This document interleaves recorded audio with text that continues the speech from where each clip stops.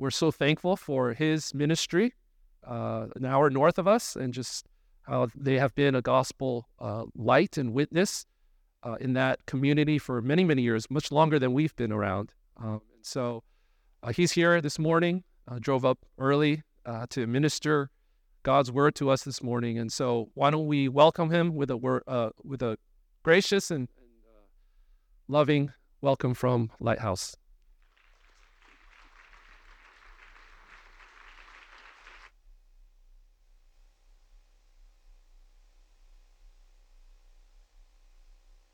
Thank you so much, Ted, for that introduction. And thank you, elders and the congregation of Lighthouse Bible, for giving me the opportunity to come back again to share the pulpit here and to preach the Word of God to you. Send you our greetings from San Francisco Bible Church, and I know some of you have relationships, family, and friends there, and so we are glad to continue to partner in the gospel with you as you faithfully serve the Lord here in this part of the Bay Area. Anyways, it is a joy to be here again. I'm so thankful that your leaders invited me back after last time, so it's great. Last time I had preached out of the book of Numbers, and this morning I'm going to preach out of the book of Hebrews today. So if you have your Bibles, please take them and turn with me to the book of Hebrews. We're going to be in Hebrews chapter 2. I'm currently preaching through this series even at SF Bible, and it is a joy there to work through this book. It's one of those books that I was always afraid to preach through. Not that I wasn't ever going to touch it, but it's a book that requires a good grasp of the Old Testament. And there are so many quotes. Almost every chapter has some Old Testament quote, and you don't want to just gloss over. You want to understand it. And the more we understand these Old Testament truths, we see really how the New Testament, the New Covenant, is really a fulfillment of all that the Old Covenant pointed to in Christ. And so we're glad that I can bring this message to you. Pray that the Lord would use it to speak to each of you here, and whichever way that He wills. It's always a little daunting to preach to a congregation that I've not met before. I don't know what's going on in your lives. That's why it's always appropriate for every church to have their own elders, their own pastors preach to them, because they can look out in the crowd, they can see a face, and they know exactly what you're going through. And when I look at some of your faces, there are many of them strange. I'm searching for a familiar face. I keep coming back to Kevin up here. I'm sure there's somebody else out there that is familiar to me, and to connect with you. But I'm going to trust the Spirit of God as we pray this morning. Will take His word, and He knows you, and He knows what you need to hear, and He's going to connect His word to your soul this morning. Well, it's Hebrews chapter 2. I'm going to take my glasses off. I need to be able to look at my notes a little bit better. I'm getting older. In our recent elders meeting, we have elders meeting once in a while, and we have various discussions over various matters of Christ's church.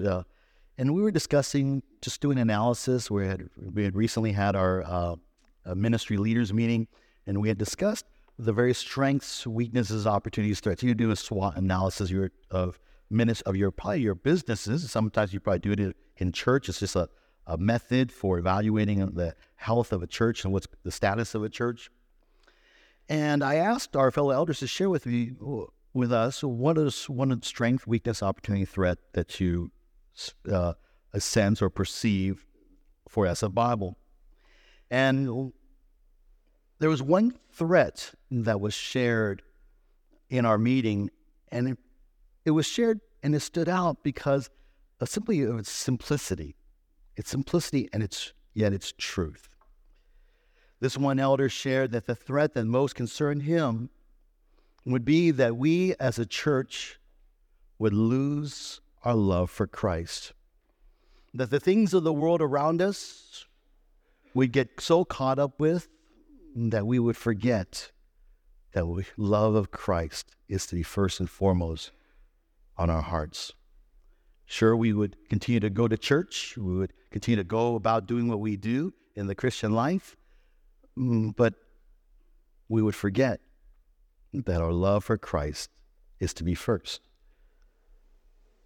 A mature church with many services, ministries, biblical doctrine, gifted leaders, much activity and people can nevertheless slowly lose their first love. And this was true of the church in Ephesus, if you recall. And that's where we get that idea of losing your first love from in Revelation 2. And this can happen to SF Bible, and this can happen to Lighthouse Bible. Like a raft in the ocean, the church never stays right where it's at. It is always in danger of drifting away. And so how can we guard ourselves from drifting away from our love for Christ? Our passage this morning in Hebrews chapter 2 provides for us an answer.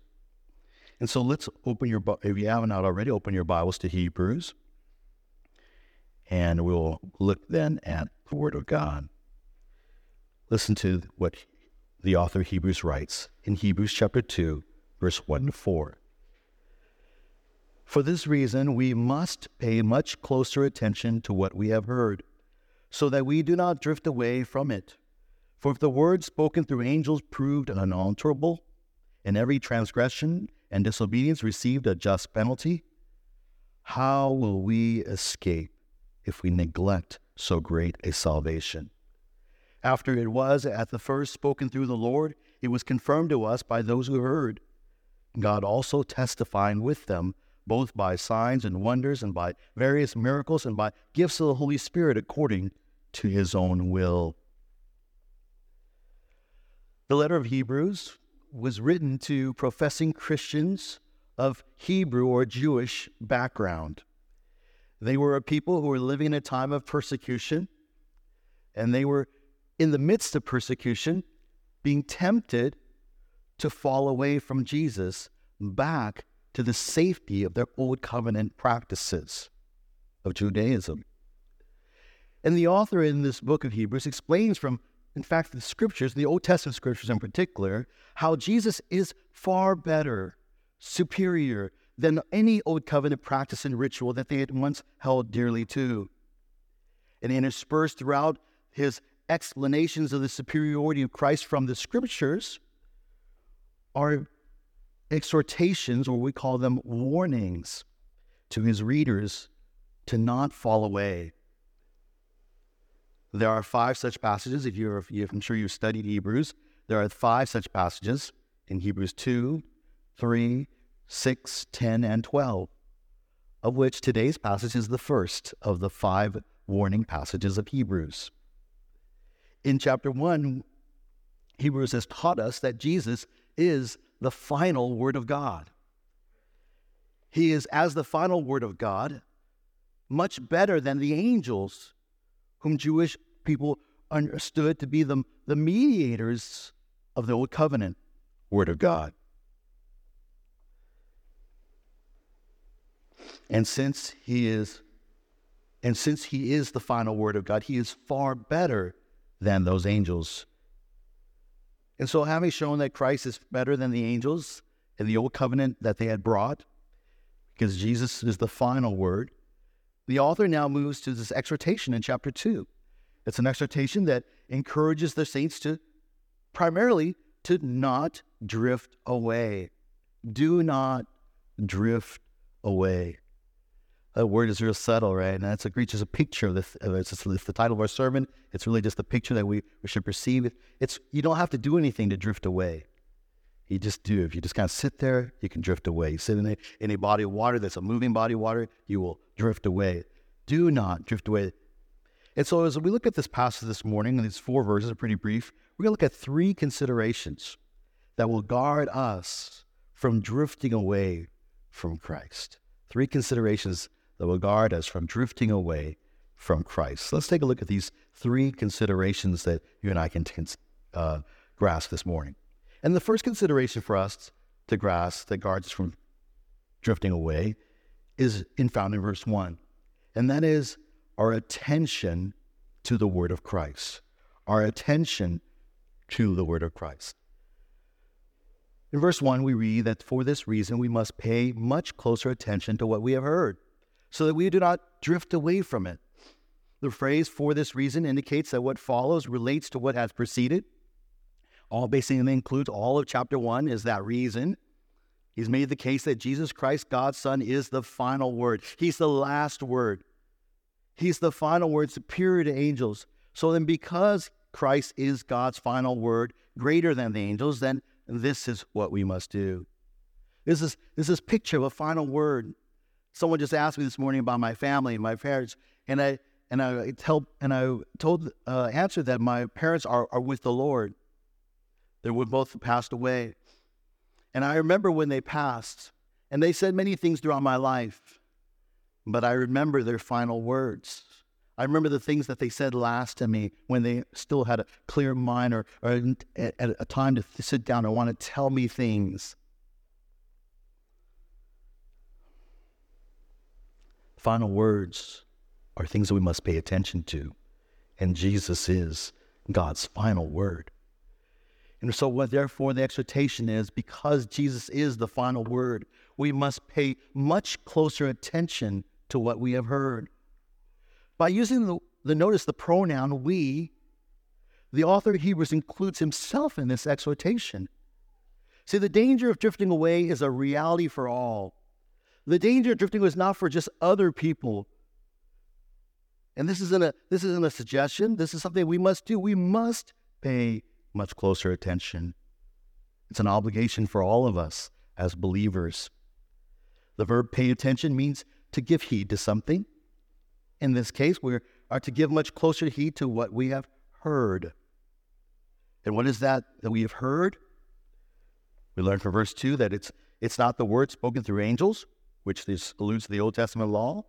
But from verse 3, we gather that this message is a message that we have heard about the subject of salvation.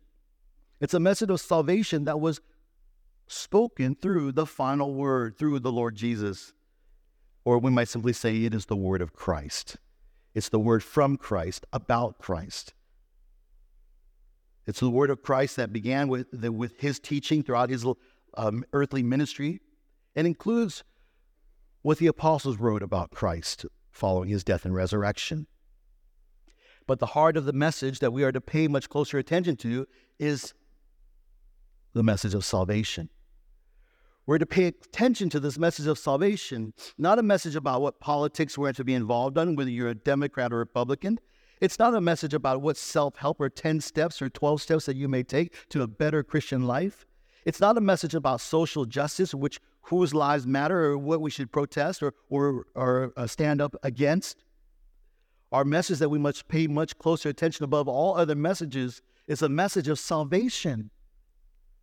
A message of salvation. In fact, when Mark records the beginning of Jesus' public ministry, he wrote this about what Jesus was all about. Mark 1:14-15. Now, after John had been taken into custody, Jesus came into Galilee, preaching the gospel of God and saying, the time is fulfilled and the kingdom of God is at hand. Repent and believe the gospel. Jesus came to preach the good news of salvation from sin, deliverance from evil, entrance into the kingdom of God. That is his message, and that is our message that we must pay much closer attention to. Now, I know if you're a Christian here, and I'd love to ask, who's here a Christian? I'm sure many of you would raise your hands.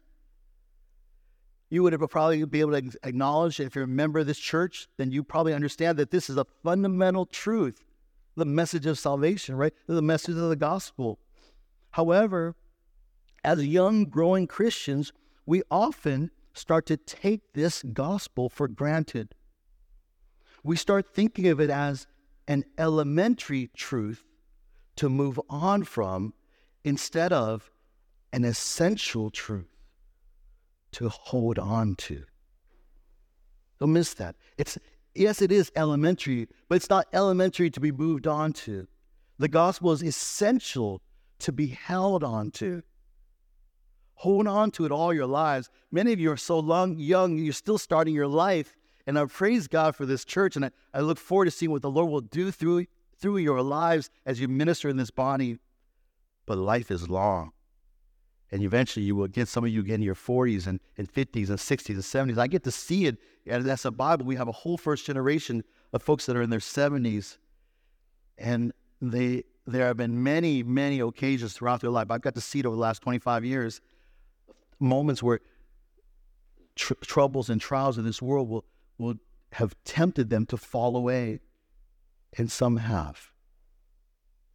Some have not and have held firm. And the ones that hold firm are those that paid much closer attention to the word of Christ, to the gospel. And we do this so that we do not drift away. This verb drift away is found only here in the New Testament. And then we've already alluded to it, but it has this idea of relation to water. It means to flow by, slip away, be washed away, drift away. It pictures a ship that isn't anchored and thus drifting out into sea. If we fail to pay attention to the word of Christ, we are in danger of drifting away. Now, I know that the idea about drifting away is no one intentionally does that. It happens gradually, almost imperceptibly. And I want to share with you, just as I reflect upon this, how does this happen? And I thought about, and I want to share with you 3 subtle ways that we drift away. How do we drift away? Number 1, we drift away when we focus on our desires and pleasures. We drift away when we focus on our desires and pleasures. In 2 Timothy chapter 3, verse 4, Paul warns that in the last days, men will become lovers of pleasure rather than lovers of God. They love the things that give them delight. They love the things that just make them happy. And that is what our world is all about, isn't it? You do what makes you happy, and I will do what makes me happy. When we all ought to do what makes God happy. And when we do what God makes God happy, that will make us happy and blessed. But one chapter later, Paul tells Timothy to preach the word in season and out of season. 2 Timothy 4:3. For the time will come when they will not endure sound doctrine, but wanting to have their ears tickled, they will accumulate for themselves teachers in accordance to their own desires. When we pursue our own desires or the things that make us happy at the expense as the primary, then we will drift away from the word of Christ and seek after teachers that will tell us what we want to hear, that will affirm our own selfish desires and pleasures.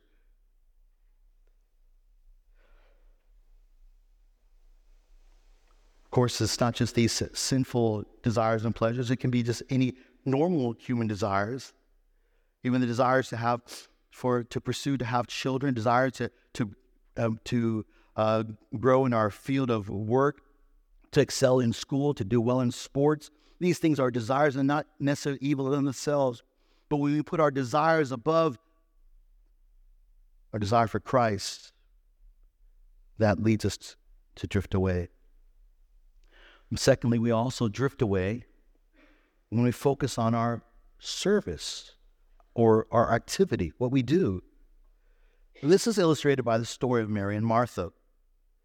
While Martha was distracted, of course, with her preparation for dinner, Jesus was in your house. If Jesus was in my house, yeah, I'd go to Costco right away and get all the prime rib and all the good, lobster. I'd want to serve him the best meal I could ever make, and that wouldn't be too good, but he would do my best. It's about being faithful. I remember I heard that, about being faithful. I'd want to serve him the best, and that's what Martha was doing. She was doing her best to serve Jesus, who was worthy. Her best meal, the best dinner that she could host him with. And she was active, and she was so caught up in the things that she was doing, but she forgot the most important thing, which her sister had remembered. Mary sat at the Lord's feet, listening to his word. And when Martha eventually got so flustered and frustrated because she was just so caught up in doing things for the Lord, she complained to Jesus and said to him, we read this in Luke 10:41-42, after her complaint, but the Lord answered and said to her, Martha, Martha, you are worried and bothered about so many things, but only one thing is necessary. For Mary has chosen the good part, which shall not be taken away from her. Sometimes we can get so caught up in the things that we're doing, even for the Lord, that we neglect our love for the Lord, our love for Christ. That can cause us to drift away. Some of you who serve long enough, you may experience that as well. Thirdly, we also drift away when we focus on just fighting, refuting false doctrine. Now, this is not a bad thing. This is a good thing. We ought to refute and fight false doctrine. But if you recall the words of Jesus to the church in Ephesus in Revelation 2-3, he commended them. He commended them for their perseverance against false apostles and teachers. Yet, despite their deeds, Jesus condemns them for having left their first love. And I don't have time to read the verse. I think I put it up on the slide, though. You see, these people in Ephesus, they have the right doctrine, which equipped them to refute the false teachers all around them. They were able to point out, hey, that's not the gospel of grace. That's error. That's heresy. That's modalism. That's wrong. That's works righteousness. That's an error. These people are heretical, and they're teaching false doctrine. They should be corrected. They were equipped to fight the false teachers, and they did that faithfully. But they had forgotten what Paul had written to young Timothy in 1 Timothy 1:5, who, by the way, was the shepherd of the church in Ephesus. All this instruction, all this doctrine is for a purpose. The goal of our instruction is love from a pure heart and a good conscience and a sincere faith.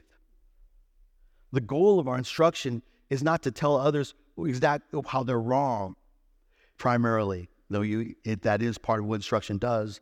The goal of our instruction is not to fight error and heresy, though that is what we do. But the goal of our instruction, the main thing of our instruction is love. Love for the Lord, love for God, love for Christ, love for others, even, from a pure heart, a good conscience, and sincere faith.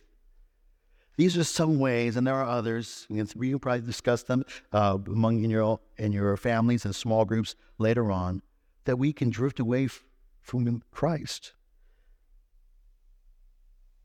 And it's the drifting away is a danger that all of us face if we're not focusing our attention on the word of Christ. It may not happen overnight. It may take many years, in fact. But it may be the numerous choices we make to focus on our desires, on our activities, even for the Lord. Thank you, brother.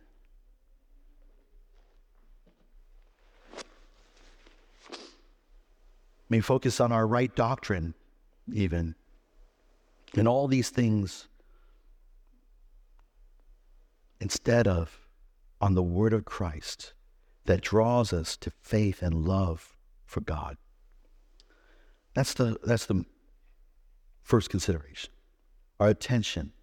Are we paying attention to the word of Christ? We all have Bibles. We have many Bibles. Are we paying attention to this message of Christ? Are we meditating on it, reading it, being involved and thinking about how we need it every day? Or is this just something I needed when I got saved and then I moved on from that? We need it every day of our lives. So let's move on. A second consideration that will guard us from drifting away from Christ is found in verses 2 and 3. And that is the accountability for the word of Christ. For those who have the word of Christ, there is an accountability for the word of Christ. Verse 2 and 3, we read that for the word spoken through angels proved unalterable, and every transgression and disobedience received a just penalty. How will we escape if we neglect so great a salvation? The author now uses a common form of reasoning from lesser to greater to emphasize the need to pay attention to the word of Christ. The lesser argument involves the word spoken through angels. And that's simply a phrase that refers to the Old Covenant, the Old Testament law. New Testament Jews believed that the law of Moses was mediated by and delivered by angels, through angels. And although angels are not mentioned in the giving of the law in Exodus itself explicitly, we read in other places, in Jewish literature, ancient Jewish writings, historian Josephus, for instance, that mentions this tradition, the angels delivered the law to Moses. This tradition is even confirmed alluded to in the New Testament by Stephen's words in Acts 7:53 and Paul's words in Galatians 3:19. And so there is this picture that these angels were the ones who delivered the Old Testament to Moses. The word spoken through angels. That's what it refers to. It's for this reason why the Jewish people highly regarded the angels, because they were the first messengers. They were the messenger of God. They were the ones who delivered the law to Moses and through Moses to us. And in regard to the law, it was an unalterable law, wasn't it? It wasn't something that was just a suggestion, but it was law. They couldn't pick and choose which ones they wanted to apply. Whenever they transgressed or disobeyed God's law, they received a just and fair penalty. If you ever studied the book of Numbers, as the Bible had the years previous, we saw how whenever Israel sinned, God judged them. They didn't obey the Lord to enter the promised land. You remember? They were too afraid to enter the promised land. They were punished with death, with wandering in the wilderness for 40 years. They greedily craved for meat. God gave them quail along with a plague. They were impatient and complained, and God sent snakes to bite them. They worshipped and acted immorally with false idols, and 23,000 were killed in one day. Even the individual sins were punished justly. A man was found gathering wood on the Sabbath in violation of God's Sabbath laws, and he was stoned to death. Korah rebelled against the leadership of Moses and Aaron, and he and his household were swallowed up by the earth. Each transgression and disobedience of God's law receives and deserves and receives a just penalty. So if transgression of the law spoken by angels received a just penalty, that's the argument of the lesser to the argument of the greater, how much more then when there is transgression of the greater word spoken by the final word, God's Son? To be exact, the author's words are, how will we escape if we neglect so great a salvation? The escape here that is mentioned is escape from judgment. It's escape from the just penalty for whenever we violate or when we transgress the final word, the word of Christ. The answer to this rhetorical question is that there is no escape. How shall we escape? We won't. If we don't pay attention to the word of Christ and if we drift away, if we start neglecting the great salvation that he offers, we think of it, that's just an elementary thing. I'm moving beyond that. I'm moving to the next level of my theological understanding. If we forget that message of the gospel that we are sinners in need of God's mercy and grace that is only found in Christ through his death and resurrection on our behalf, if we neglect this message of salvation, we ignore it, we forget about it, we start moving on to other things that is not the message of salvation, and that message is a message that damns. The gospel will end with the generation that had it first, and because it's never passed on. If we don't pay attention to the word of Christ and drift away and we neglect the great salvation that he offers, then there is no escape from God's judgment. This Greek word here for neglect is used 3 other times in the New Testament. And one particular use in Matthew 22:5 stands out. It is in the context of the parable of the wedding feast. You remember that parable? Where the king invites people to his son's wedding feast. But then we read in 22 verse 5, though the king had invited them to his son's wedding feast, they paid no attention. That's our word. Pay no attention. Neglect. And went their way, one to his own farm, another to his business. To neglect the message of salvation, the word of Christ, is to pay no attention, like those rude wedding guests. And they received a just penalty for their sin. See, those who hear and receive the word of Christ, like you and me this morning even, are accountable for the words that we receive.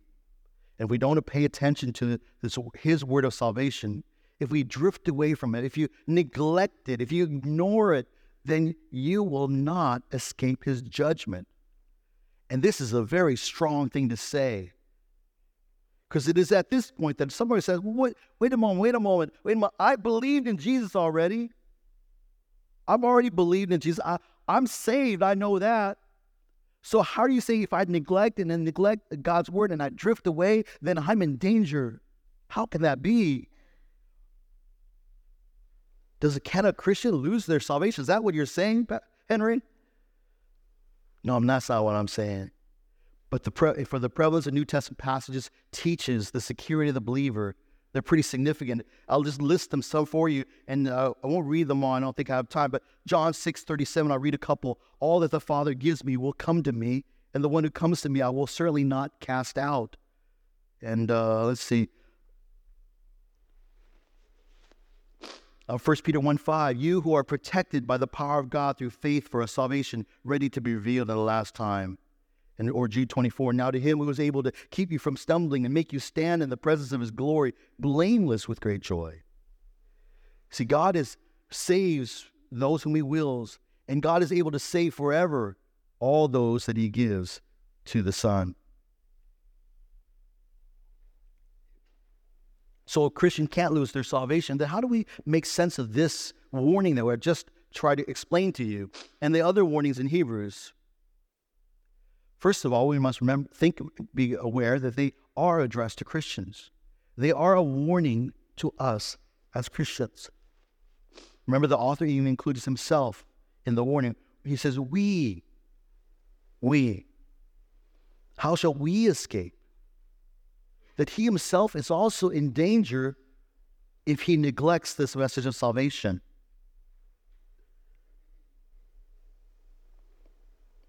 And we come to understand this, and you probably heard it before, is that among everyone who professes faith in Christ, we would say, well, that's a believer in Jesus Christ and his death and resurrection. And while we can hear what someone says outwardly and see some of the deeds that they do outwardly, none of us can ever see into each one's heart. I cannot see into yours. You cannot see into mine. And none of us can, with 100% certainty, say, yes, I know and guarantee that you're a believer. We can have assurance of it by what we see in the fruits. But yet, at the same time, none of us can absolutely see, because fruits and outward behavior can also be faked.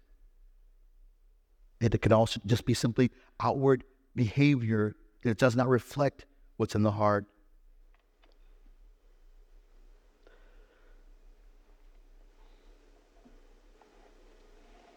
So then, on the one hand, these warnings serve to encourage genuine believers. The warning is so severe that it warns us to continue following Christ and not drift away. And on the other hand, the warnings serve to encourage those believers who are in their heart are not really believers, not genuine believers, of the coming judgment that will come upon them if they do not repent and turn to Christ. I think of this, the best way to put this is, it's like those parking lot signs you see. You know, you go up to parking lot signs. There's this parking lot by the church. It's so empty all the time. I'm so tempted to park there all the time. Because it's just empty. And you know, if you're from SF, you know an empty parking lot is like, what? I'll park there. I can get away with it. But there's these signs in this parking lot. It says, violators will be towed. Okay, I don't know if it exactly says that, but you know, it has that kind of warning. Now, of course, I'm a pastor, so I'm never going to park in that parking lot. Okay. Never, ever. God help me. But that sign serves as a warning for me. Though I may never park in that, it serves as a sign because I don't want my car ever to be towed away. But it serves a warning for those who would ever actually park their car in that parking lot, that their car, eventually, you leave there long enough, it's going to get towed away. Violators will be towed. Sinners will be judged. If you have been drifting away from Christ, if you have been neglecting the message of salvation that Christ proclaimed, if you have been putting on the priorities on your own desires and pleasures rather than on Christ, this passage, these verses are God's warning for you. How will you escape if you continue to neglect so great a salvation? And the answer is there won't be. And you may find out that what you thought you had was that you were self-deceived, that you never really had genuine faith. Lastly, we have to arrive at our last consideration that will guard us from drifting away from Christ. And that is in verse 3-4, the affirmation of the word of Christ. The affirmation of the word Christ. This word that we must pay close attention to, this word that we are all held accountable to, is a word that is worthy of being held because it is affirmed for us. It's not just any other human word. There's an affirmation of this word from God. We read in the middle of verse 3, after it was at the first spoken through the Lord, it was confirmed to us by those who heard. God also testifying with them, both by signs and wonders and by various miracles and by the gifts of the Holy Spirit according to his own will.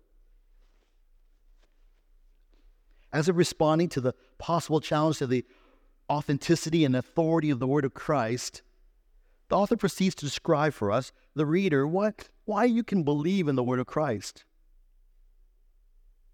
And everyone will eventually get there as a believer. You may take it as, especially if you're a child, you came to faith as a child, you take it by faith from your parents. Your parents told you believe the word. But eventually in your mind, as you develop, you're going to ask yourself, is this really the word of Christ? And if you're a young believer, then you'll eventually get there. There may come across a time where you're going to start questioning, is this really the word of Christ? Hope in those times, when that time's coming, you come back to these verses. Because these verses remind us how God's word is the word of Christ. This is why you can believe. 3 arguments are presented here. This is the affirmation of the word of Christ. First of all, there is the word of Christ because it was spoken through the Lord himself. The message of salvation did not come from angels, but it came from the Lord, Jesus Christ. It came from he who is the final word of God. And if you ever wondered, question why? Well, consider there are 4 gospels, 4 different records of what Jesus said. You can put them all together and you can see and get a really good picture of the word of Christ, of Christ's life, of Christ's miracles, his power, and his message. It came from this word that we are to pay attention to, came from the one who is the final word of Christ. This book in our hands has the final word from God and the final words of Christ. His life and his work spoke the message of salvation so that all who heard him, all who saw him, through faith in him might come to the Father. However, as the recipients of Hebrews, they were not the first-hand eyewitnesses of Jesus Christ. They didn't get to see Jesus for himself. And I may tell you that these words were spoken by Christ. You say, well, I don't know. I didn't get to hear it for myself. I didn't get to see it for myself. How do I know that those are really the words of Christ? Well, secondly, the word of Christ was confirmed or attested by those who heard. So Christ spoke it because it was attested, confirmed by multiple witnesses, by those apostles. These were those who had heard firsthand. We take particularly of the 12, but there were so many other followers of Christ through that time as well. And right before Jesus ascended, he told his apostles and other gathered disciples that they would receive power when the Holy Spirit came upon them. And then what would they be? They would be his witnesses. They would attest to what Christ did and what Christ said. And God would use these apostles to write the books of the New Testament. Paul would call these apostles the foundation of God's new holy temple, the church. And so the word of Christ was spoken through him and was confirmed by the apostles themselves. But how would anyone know that what they confirmed or wrote down was true? What if they just got together, 12 of them, and say, or however many of them, and say, let's just say this, let's tell this story. And this is where, thirdly, God testified to the authenticity of their word by gifting them with the miraculous sign gifts or spiritual gifts. The apostles were, as you recall and read in your Gospels, that they were able to perform signs and wonders and miracles when they were sent out by Jesus. They could not do it of their own accord, but they were able to do it because they were sent out by Jesus. In the book of Acts, if you read that book, they spoke in tongues. They spoke in different language they didn't speak before. They healed the sick, and they even raised the dead. When was the last time you met somebody who raised the dead? Never. The fact is, these apostles were testified to the authenticity of their ministry by God through these miraculous sign gifts. The purpose of signs and wonders has always been to confirm the authority of the messenger, that they were sent by God.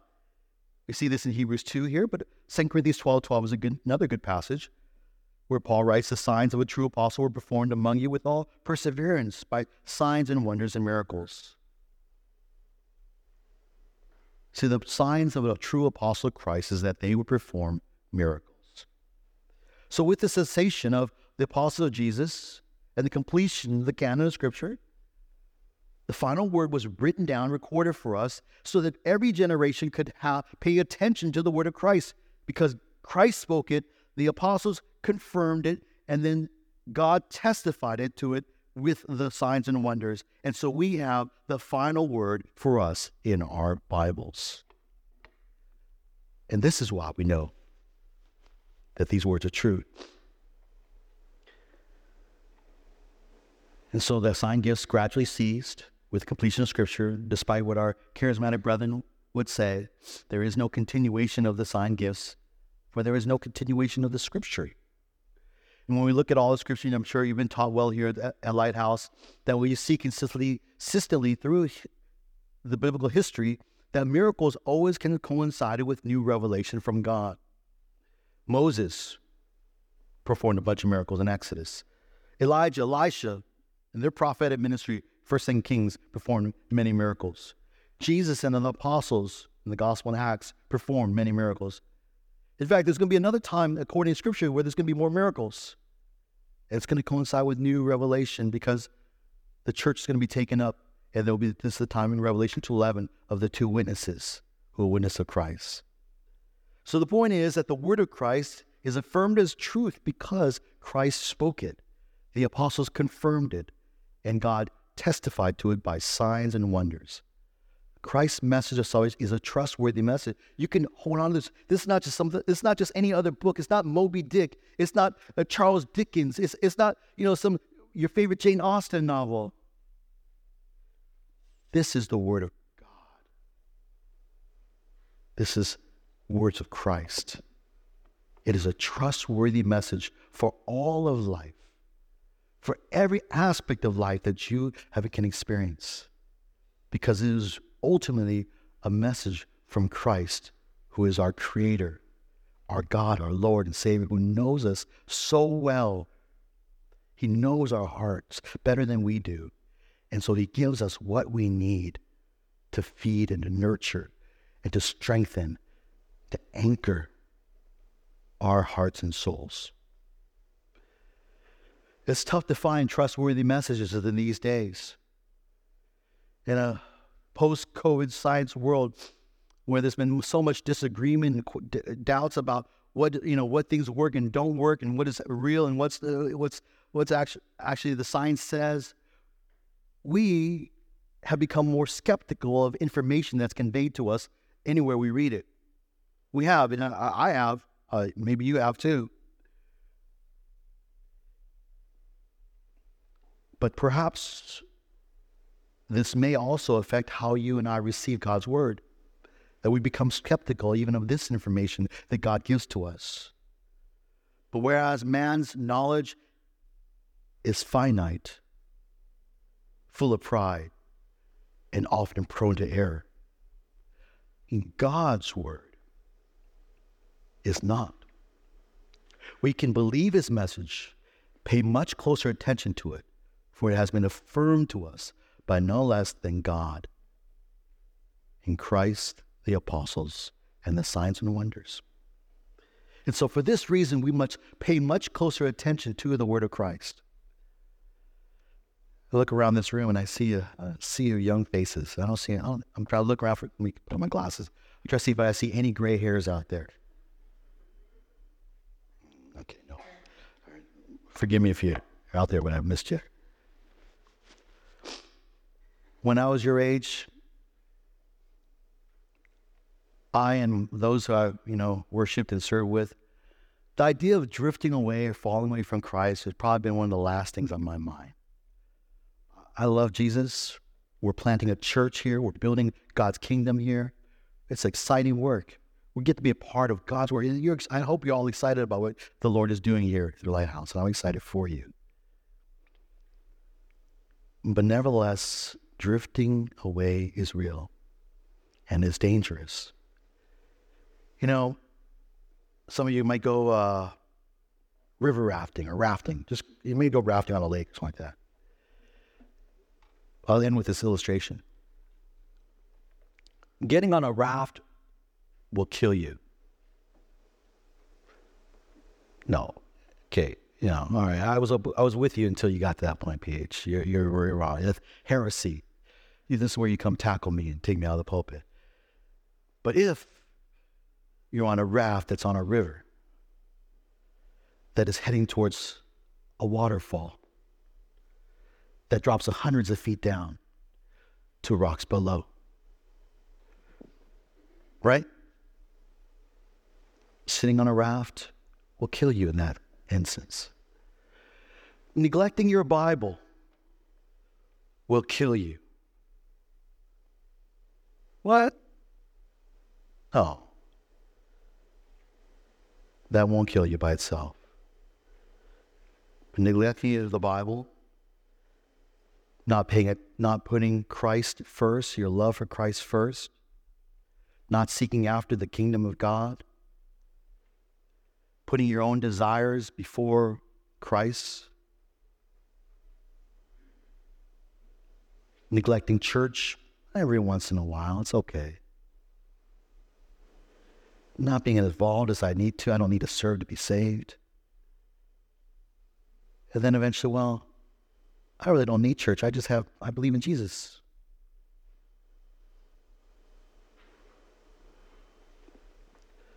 All those each of those things of themselves will not kill you, but the gradual, subtle decisions and countless decisions the priorities that we place in life, those compounded together lead towards a gradual drift that eventually leads towards that cliff that will kill your soul.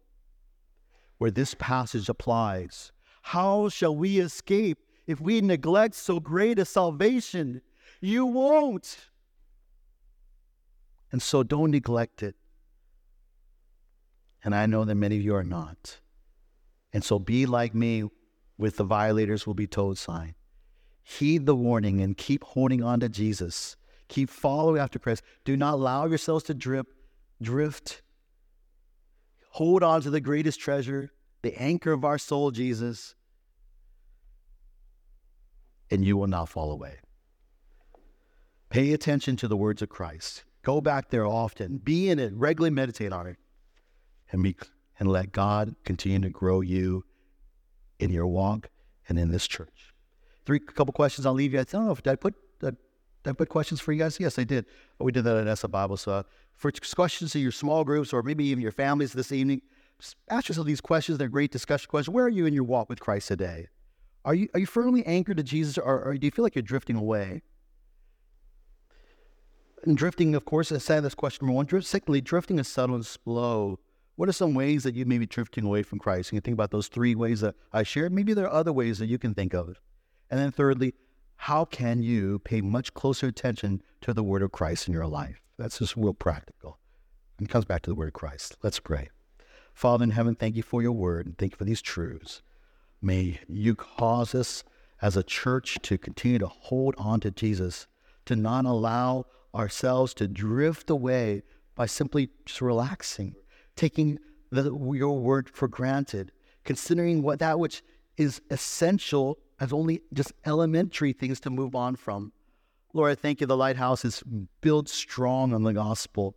I thank you, Lord, for the growth that we see here. And I trust, Father, that it is a true gospel growth that you have been producing through the faithful proclamation of the pastors and elders of this church to this community. And Lord, we do pray that even in life, as we walk along, there are going to be many times when this church will be tempted to fall away, tempted to drift, tempted to simply to not put you first. And I pray that in those times, you cause them to be aware of the danger that they're facing and bring them back to yourself.